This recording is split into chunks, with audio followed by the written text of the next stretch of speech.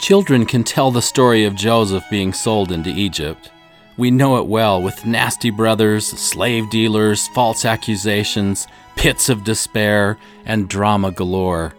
What's most important about this story, however, may not be obvious, and that's what we are talking about today. Hello, we're Scott and Maureen Proctor. Welcome to Meridian Magazine's Come Follow Me podcast, where today we talk about Joseph of Egypt, the story you know well and yet may have never seen before. We will cover Genesis chapters 37 through 41.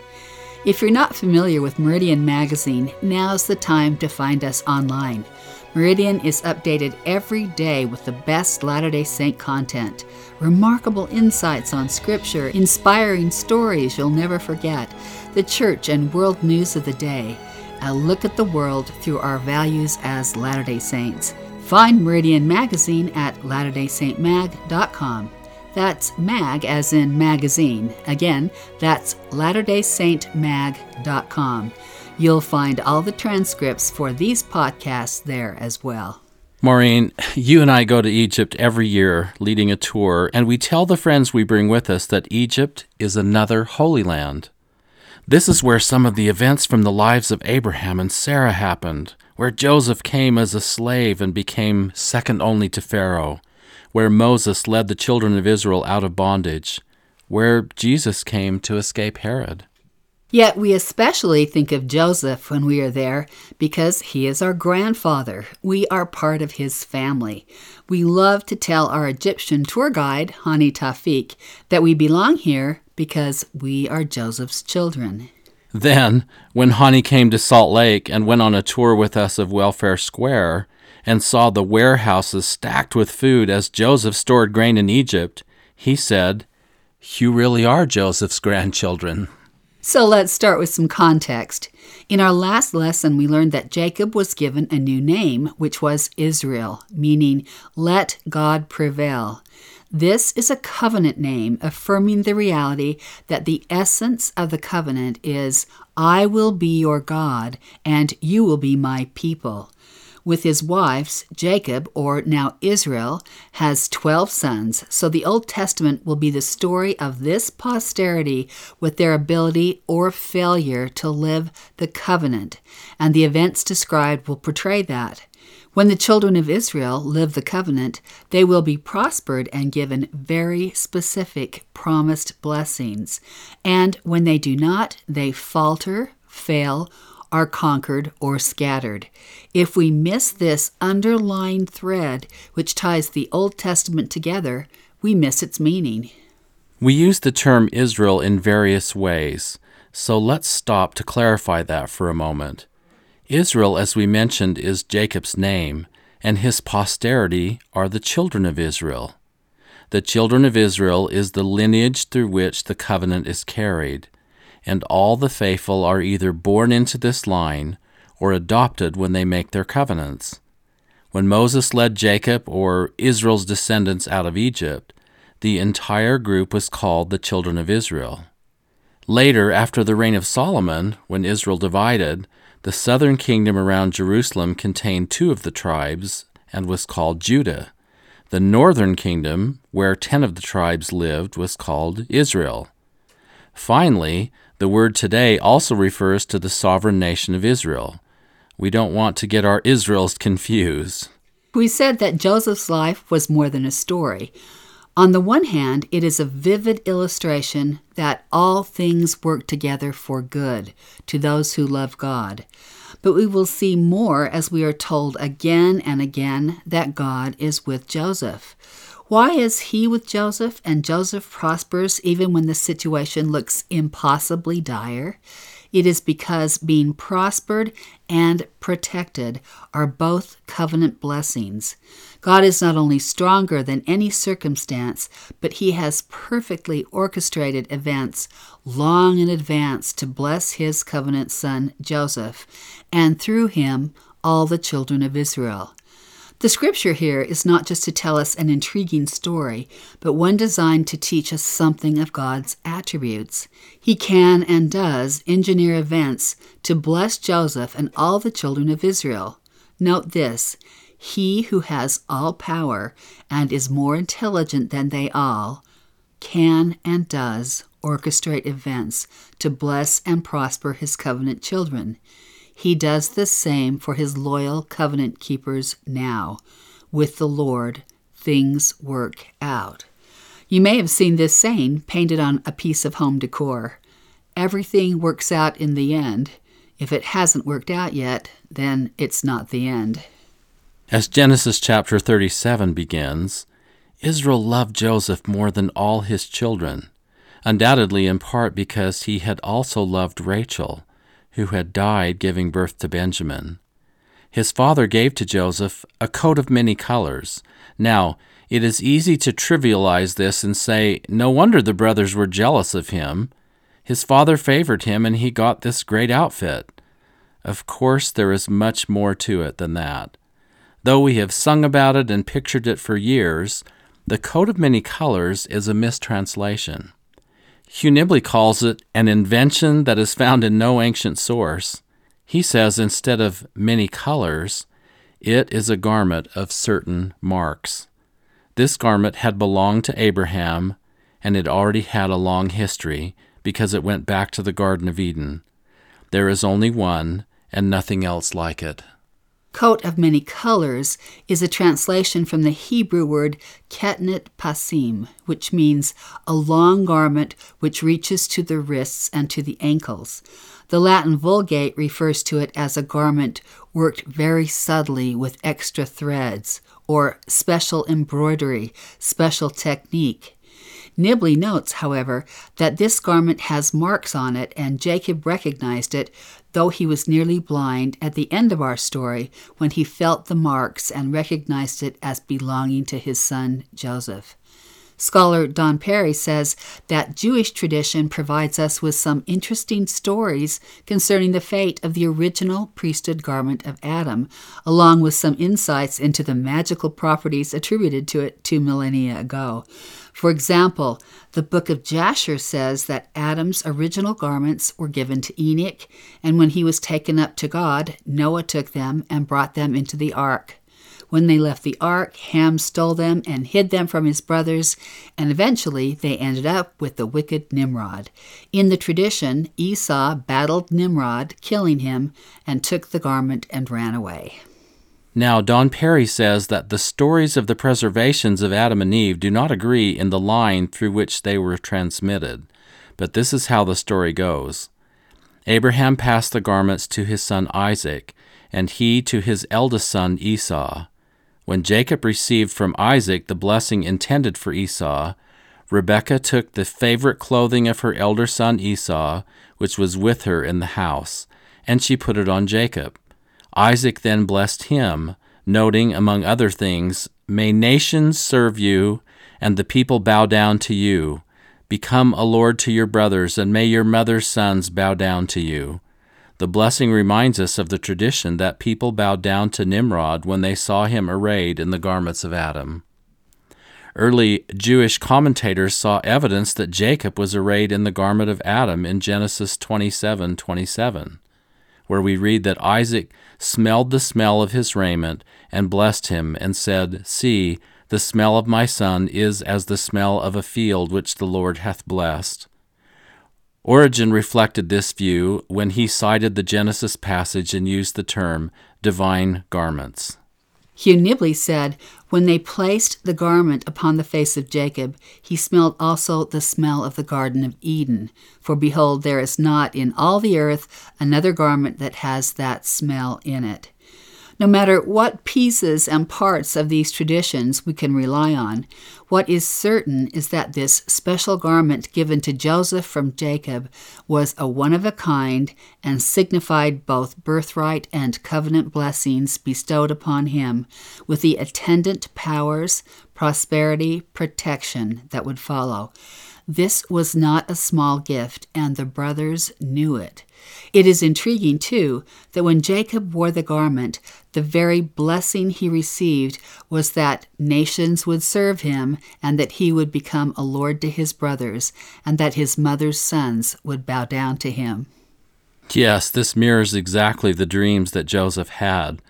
Genesis 37 notes when Joseph said, "For behold, we were binding sheaves in the field, and lo, my sheaf arose, and also stood upright, and behold, your sheaves stood round about, and made obeisance to my sheaf. And his brethren said to him, Shalt thou indeed reign over us? Or shalt thou indeed have dominion over us? And they hated him yet the more for his dreams, and for his words. And he dreamed yet another dream, and told it his brethren, and said, Behold, I have dreamed a dream more, and behold, the sun and the moon and the 11 stars made obeisance to me." We will see how prophetic these dreams are, for both on a temporal level, when Joseph is next to Pharaoh in power in Egypt, and on the spiritual level, Joseph's assignment to spiritually gather Israel. His brothers will bow to him. Is their anger and boiling resentment toward Joseph justified, especially at this level? It certainly does give us a disturbing snapshot of the character of these sons. Also, the birthright and covenant blessings were significant and life-changing, and many among them may have considered themselves the rightful heir to these. Reuben, born to Leah, was the firstborn of the sons, but an act of immorality disqualified him for that role, though he may not have entirely accepted that. Simeon and Levi, the two born next to Leah, may have desired the birthright, but their massacre of the Shechemites ruled them out. Judah could have argued that since Reuben, Simeon, and Levi were not eligible, he could have been the one for the blessing. Because his mother Bilhah was considered Rachel's property, Dan could have claimed he was Rachel's firstborn. Gad, who was the firstborn of Zilpah, could have claimed that he had the birthright after Reuben lost it. So the scene is set. Envy has done its work. Joseph's brothers want to eliminate him as the source of pain and irritation in their lives. They conspire against him. Israel sends Joseph to see if all is well with the boys. It's a journey of about 85 miles from Hebron to Shechem, and then he must go on to the fertile and beautiful Dothan, just south of the Jezreel Valley, to find them and their flocks. You can hear the malice in their words. Behold, this dreamer cometh. Come now, therefore, and let us slay him, and cast him into some pit. And we will say, Some evil beast hath devoured him, and we shall see what will become of his dreams. It's interesting that they say, we will say some evil beast hath devoured him, but they really have become the evil beast in this circumstance. They themselves. And people think they have trouble in their families. I guess. Reuben spared him from being immediately slain by his brothers, but while he is gone, the others strip Joseph of his coat of many colors and cast him into a pit. Now this is a dry well, and it's very deep, and there's not a bit of water in it. We saw one movie portraying this scene, which was heart-rending, as Joseph in the pit is crying and pleading and shouting to his brothers to pull him out. Yet, what looks like an absolute tragedy is also the perfect timing of the Lord. For just then some Ishmaelite merchantmen heading for Egypt pass by. Judah has an idea. They can profit if they sell him as a slave, and for the price of 20 pieces of silver they do. When Reuben returns, he rents his clothes in anguish, saying, "The child is not, and I, whither shall I go?" Jacob is agonized when the brothers return without Joseph. He too rents his clothes in grief and announces, "For I will go down into the grave unto my son mourning." Imagine Joseph's feelings at this point. He knows he is utterly despised of his own brothers, who watch callously as he must have screamed and cried to be carried away as a slave. And he's just 17 years old at this point, so he's an older teenager. He's probably very handsome. He's very strong, but yet he's treated like this by all of his older brothers. He's so vulnerable at this moment. Did the cruel treatment continue with the slave traffickers who had him? What were his prospects? What bottom-line despair he might have hit? After all, at this point, he doesn't know the end of the story as we do. Nobody told Joseph, sold into Egypt as a slave, that he would stand next to Pharaoh one day as a ruler. Instead, The present bore upon him with all its weight and difficulty, as it does on all of us. Did Joseph think God had utterly forsaken and forgotten him? Why hadn't God reached out a hand to save him? Couldn't God's Spirit have touched one of his brothers and made him hesitate and think, "Don't do this"? We don't know, of course, what he thought. But the point is that we grow up hearing that if you follow the commandments, you will be blessed. That's true. Yet also true is that even for the most righteous, those who go down in history for their integrity, righteousness, and obedience, life can be difficult and unjust. And the Lord does not arrest the wicked to stop their actions. Joseph sees the cruelest of injustice at this moment, and he will again when we see him next in Potiphar's house. Yet all this was preparing him to later save his family, the children of Israel, from certain death. He had the ability to faithfully persist, firm and unshaken, through the darkest days, while all the time the Lord was leading him to a greater destiny. Potiphar was an influential and wealthy man, the captain of the guard. When Joseph is sold to Potiphar, we are reminded again and again of the covenant blessings that are upon him. Remember, the blessings of the covenant can be captured in 6 words that begin with P. These are promised land, posterity, priesthood, protection, prosperity, and the presence of the Lord. Whenever you see these words or these ideas in the Old Testament, the text is about the power of the covenant. So Genesis chapter 39 drives home the point. The Lord was with him, meaning Joseph. In verse 2, the Lord was with him and put him with a prosperous man. We are told in verse 3 that Potiphar saw that the Lord was with him and that the Lord made all that he did to prosper in his hand. We learn again that Joseph was so trusted that he became overseer in Potiphar's house and all that he had. We're told in verse 5 that the Lord blessed the Egyptian's house for Joseph's sake, and the blessing of the Lord was upon all that he had in the house and in the field. Could the writer of this story make the reality clearer? Joseph is being blessed with extraordinary covenant blessings even when he is a slave. That seems a really important point, doesn't it? It does. That a given moment in our life might be very difficult, and it doesn't mean that we're not being blessed even in that very moment. Clearly, Joseph was a man of spectacular integrity and character. That people could immediately see. What's more remarkable is whatever devastation the hatred and betrayal of his brothers had wreaked, Joseph's soul had not become cankered or corrupted, and he still utterly trusted in the Lord. What this suggests is that this utter trust in the Lord and his promises fundamentally alters the tragedy and challenges we might face along the way. You want to have a better life? Trust the Lord and don't resist the challenges you face.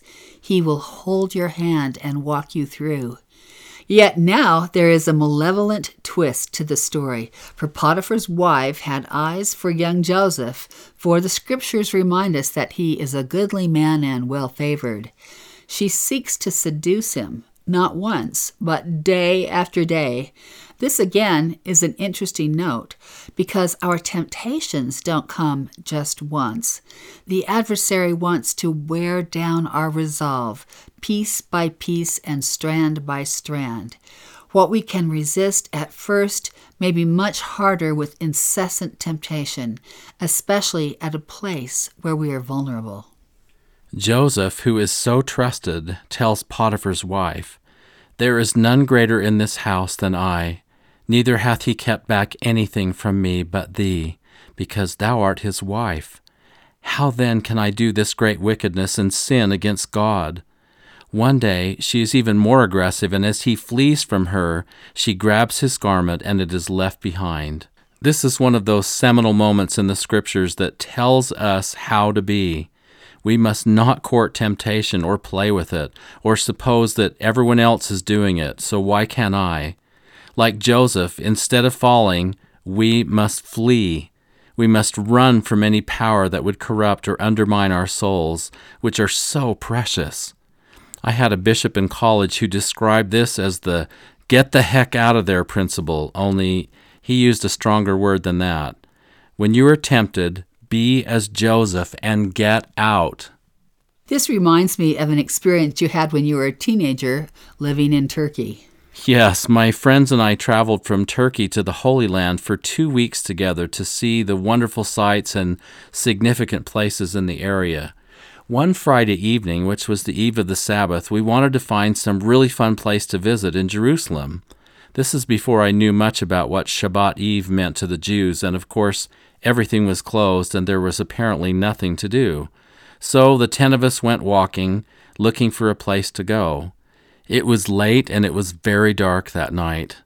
We were in a new place to us and we didn't know where we were going, and we were actually a little bit scared. In our wandering, we went around the south end of Jerusalem outside of the city walls, where we had been told that there was this amazing Tibetan tea house that was supposed to be really fun and still open. As we walked, every time there was a little rustling in the weeds or a wind came up and moved a branch of the tree, the girls screamed and all of us were getting nervous because we didn't know where we were and where we were going. We walked perhaps 3 miles in the fearful dark of a very strange place. Finally, the 10 of us were met by an Israeli soldier who was driving a military jeep. He stopped because he saw that we were out late at night and he didn't think it was particularly safe. He said, "Where are you going?" We answered that we had heard there was a Tibetan tea house somewhere nearby in this village, but we couldn't find it. He said, "I know right where it is, and I'll take you there." So all 10 of us hopped in the back and on the sides of his military jeep, and he drove us to the Tibetan tea house. We got out of the jeep, thanked the Israeli soldier, and made our way to the door, which was a series of curtains or beads. Inside, many people were sitting on rugs on the floor with hookahs, and smoke filled the room. In the corners, various couples were entwined with each other. I knew immediately that I was not supposed to be there. None of my friends were members of the church, so this was a very awkward situation for me. We sat in a circle on one of these rugs, and everyone was ordering tea. I ordered a Schweppes orange, but the thing that was happening to me, nobody knew. My heart was pounding, and I knew I had to leave. Everything about that place bespoke darkness. Everything said this is not the place that a good member of the Church of Jesus Christ should be. I was 17 years old, and I wondered if I could walk all the way back to our youth hostel in Jerusalem by myself. It had been a long and scary walk to get here, and I just wasn't sure I could make it all the way back alone and find my way there without directions. But I knew without any doubt that I had to leave. As soon as the drinks came, I quickly drank my orange soda, and I whispered to the girl next to me that I was going to leave and I would meet them back at the youth hostel. This was a brave thing to do, and I felt utterly alone and frightened as I stepped out into this dark, moonless night. I hadn't gone far when I was accosted by a very large black dog coming right toward me. I prayed, "Please, Heavenly Father, help me and let this dog not notice me." The dog walked right by me and even brushed up against the side of me, but he didn't snarl or growl or even turn his head when he walked by. I felt like the Lord had made me invisible to him. I continued until I found the main road that was on the eastern side of the walls of Jerusalem, but by this time I was so frightened that I stopped and I said a prayer.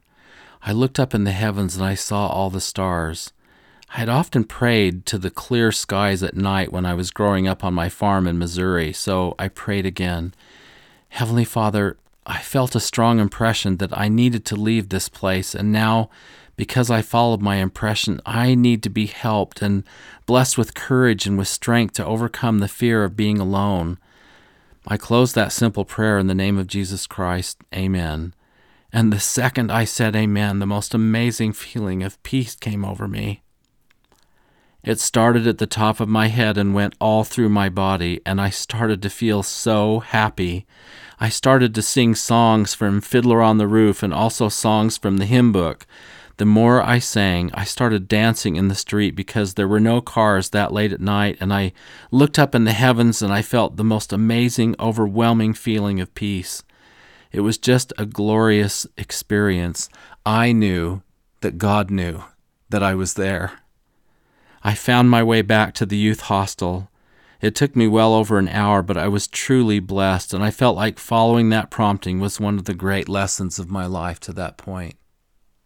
Joseph set the example by running from temptation, but the consequences were dire. The wife falsely accused Joseph to Potiphar, and he was immediately taken and put in prison. You would think with this accusation that Joseph would have been put to death instead of sent to prison. But I've often thought Potiphar knew the character of both his wife and Joseph, and there was such a stark contrast between them in integrity. I assume that Potiphar was not fooled, but had his hands tied in sending Joseph to prison. Now, of course, the covenant promise is still with Joseph, as it always will be. Note how it is said in Genesis chapter 39, "But the Lord was with Joseph, and shewed him mercy, and gave him favor in the sight of the keeper of the prison." Joseph was put in charge of the prisoners, and of course, we are reminded again, in case we missed it, the Lord was with him, and that which he did, the Lord made it to prosper. These are stories and scriptures for covenant people. This is who you are, says the Lord, and this is what I will do for you. I just love that. I love how the Lord prospers Joseph at every turn. And we don't have much detail about Joseph's feelings here, but you know that he must have recognized that the Lord was with him as well. He always seems to indicate that. Joseph has a gift to interpret dreams, and when the king's butler and the baker have offended him and are thrown into prison, this will be supernally important. Of course, this is a spiritual gift given to Joseph specifically for the events ahead. The butler and the baker each dream a significant dream, which no one can interpret. The butler dreams of 3 vines, which bring forth ripe grapes, and he took the grapes and pressed them into Pharaoh's cup. Joseph tells him that this means that in 3 days he will be restored to his place in Pharaoh's court. The baker's dream, unfortunately, does not have such a happy ending. The baker dreamed that he had 3 baskets on his head filled with bake meats for Pharaoh, and the birds came and ate them. Pharaoh is going to put the baker to death. Joseph asks the butler to please remember him when he is back in court, but he is forgotten until Pharaoh himself has a significant dream. The scriptures remind us that some dreams are revelations, and this is sometimes the method God uses to talk to us.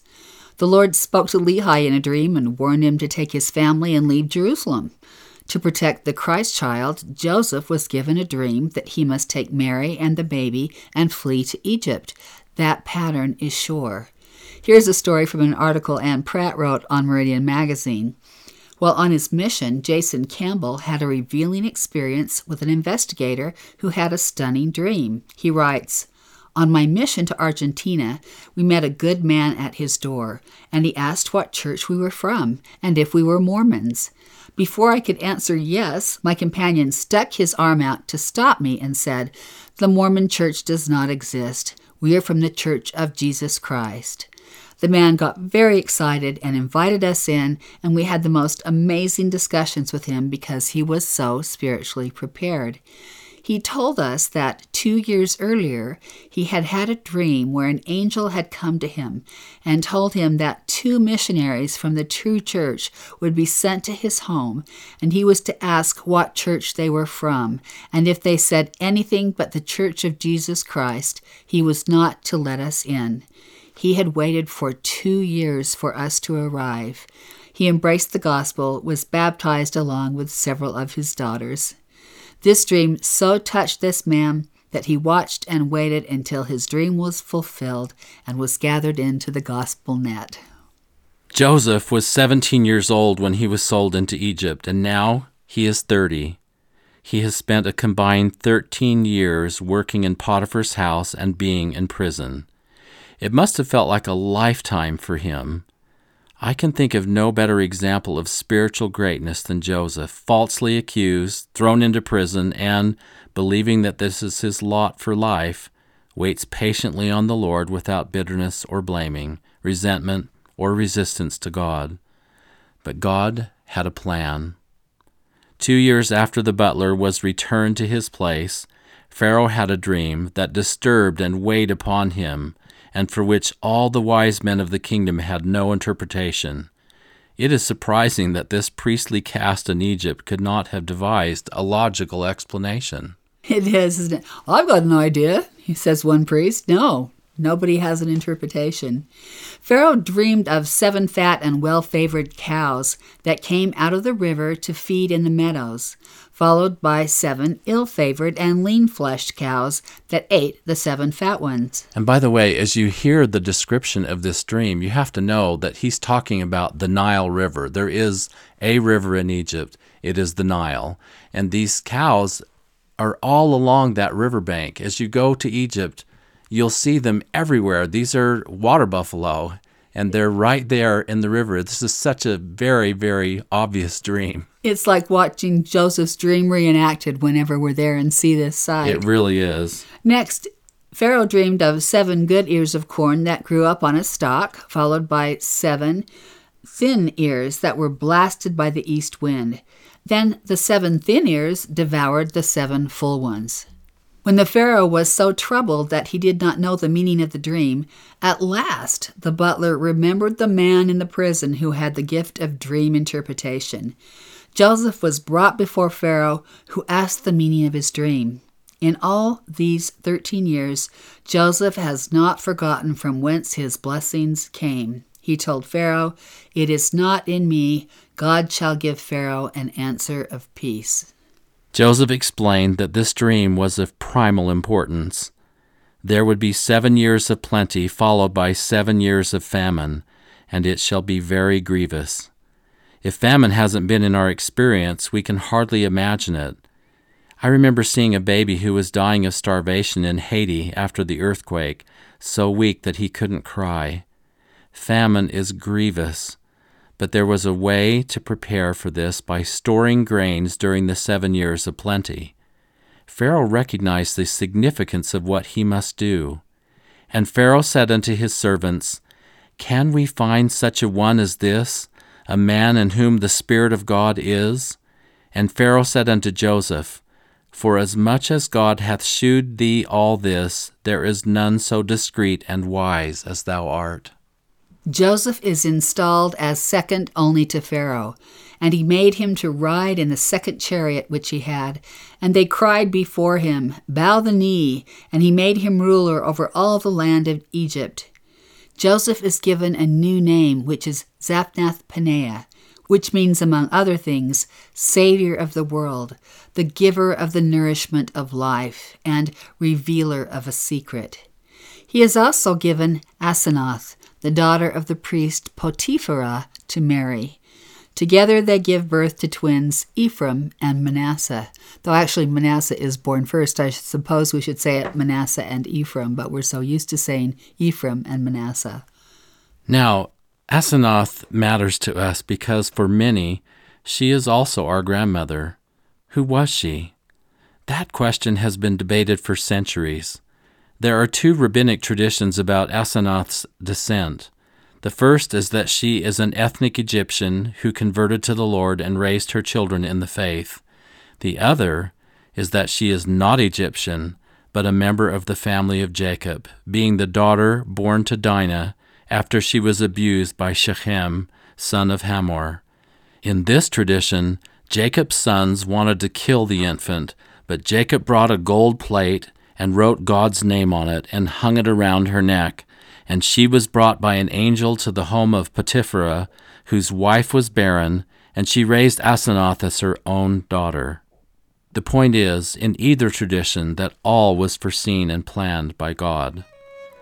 So when the famine spread over all the face of the earth, Joseph opened all the storehouses, and all countries came into Egypt to Joseph for to buy corn, because that the famine was so sore in all lands. Joseph, who withstood real hardship with such spiritual power, had been moved into place to save the children of Israel, and indeed, he did become a savior of the world. That's all for today. Find the transcripts for these podcasts at latterdaysaintmag.com/podcast.